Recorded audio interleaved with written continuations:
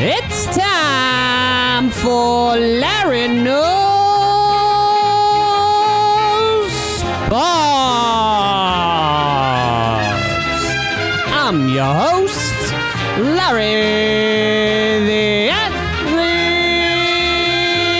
Bang. It's Monday, July 6, 2020.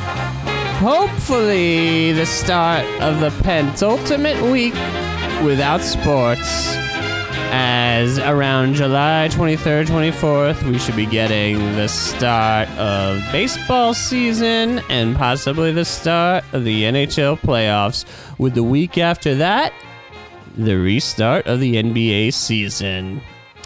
I'm going to start this week with an article that came out over the weekend from Mark Berman of the New York Post, stating that World Wide Wes, the man of mystery, and the most enigmatic, possibly influential, and well-connected man in the NBA. There are some great. If you just Google him, you'll find some articles about profiling him and talking about what he does, and nobody really knows what he does or who he is. But apparently he's this very well-respected and connected person in the NBA culture, and he, in the NBA subworld, which I am not a part of yet, he is supposedly very friendly with Leon Rose, the new president of basketball operations at the New York Knicks. And he was officially hired a week or two ago. For some role, maybe executive vice principal at the Knicks, superintendent. And apparently, according to this post by Mark Berman, he has influenced James Dolan for a number of years, and he was influential in their decision to remove Glenn Grunwald after their best season to date, the 2012-2013 season, where they had 53 wins, and they made it as they were the number 2 seed in the East and got to the second round where they got eliminated by Indiana. But a very fun year for the Knicks, where they had a lot of a good supporting cast. Supposedly, he was instrumental in getting rid of Grunwald and putting in Steve Mills as the president of basketball operations, or GM, if I think was maybe his title then. Then there was the Phil Jackson era, and then they brought in Scott Perry. Not encouraging news, because the Steve Mills era was not good. Everything that happened with Phil was pretty much a disaster besides drafting. Then they brought in Scott Perry, who also seems connected to Leon Rose and World Wide Wes in a weird way. And Perry maybe was the sane one there. We don't know if it was Mills who was still doing a lot of the star chasing with Kevin Durant and Kyrie Irving. I'm guessing Leon Rose and World Wide Wes were probably influential there as well. Maybe behind the scenes. Who knows? A lot of things we don't know. The point is, this current administration, which looks like it's doing well, may have been behind some bad decisions in the past.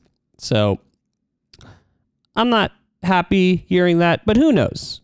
Who knows? It looks like the scouting department they've hired is really good, with Scott Perry continuing to run that, and he's done well in that domain. They brought in Walt Perrin, who was instrumental with the Jazz trading up to get Rudy Gobert and Donovan Mitchell, and I believe Paul Millsap as well. So he's got a great track record and a lot of respect around the NBA. They brought in Brock Aller, who seems like a very well-respected capologist, as he's called. They brought in Mike Zanin and TJ Zanin, scouts who seem to know what they're doing. Alex Klein, another connection guy that knows what he's doing. You know, it all seems competent.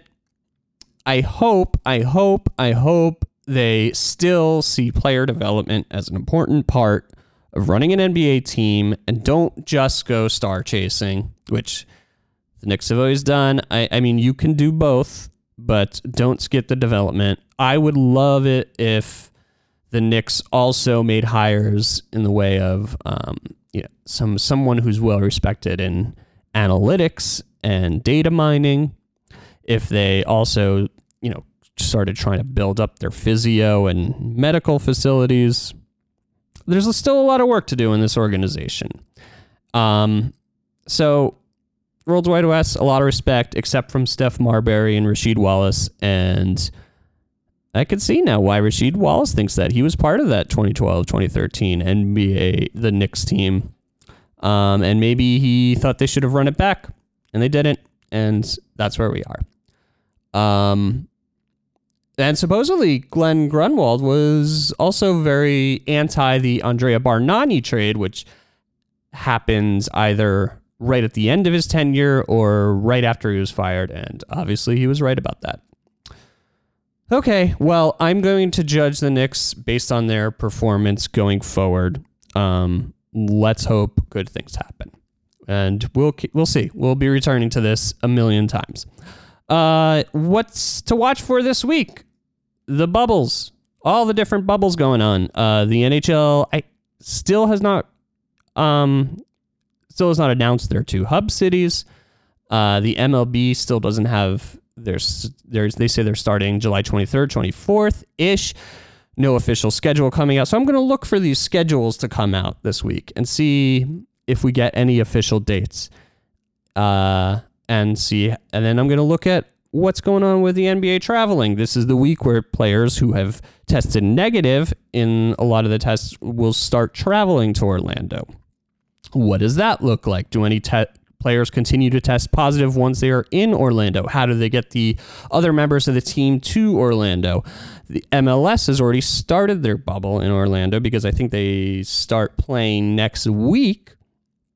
And one of the clubs, FC Dallas, a few players tested positive there. So they're now being quarantined within one of the Disney World hotels. Let's hope that goes well, because there are going to be positive tests no matter what. I want to see how MLS handles this, and if MLS handles it well, what can we learn from it? What can we learn in the other bubbles going forward? And therefore, what does that mean for this, how well they do in the NBA, how well they do in the Elite 8 bubble if they decide to do a second bubble for the 8 teams that are not part of the NBA restart. So we'll see. All that information is what to look for while we still do not have any games, but 2 weeks from now, we'll start ramping up for games, and there will be so much more to talk about. All right, thanks, folks. You, of course, can listen to this podcast on any of your favorite podcast listening devices and apps and what have you. So please subscribe, please rate and review, please follow me on social media at Larry the Athlete, whether that is Twitter, Instagram, Bumble, LinkedIn, nailspa49.com. Keurig Coffee is the sponsor for the day. They don't know this, but I do. So please follow, tell your friends.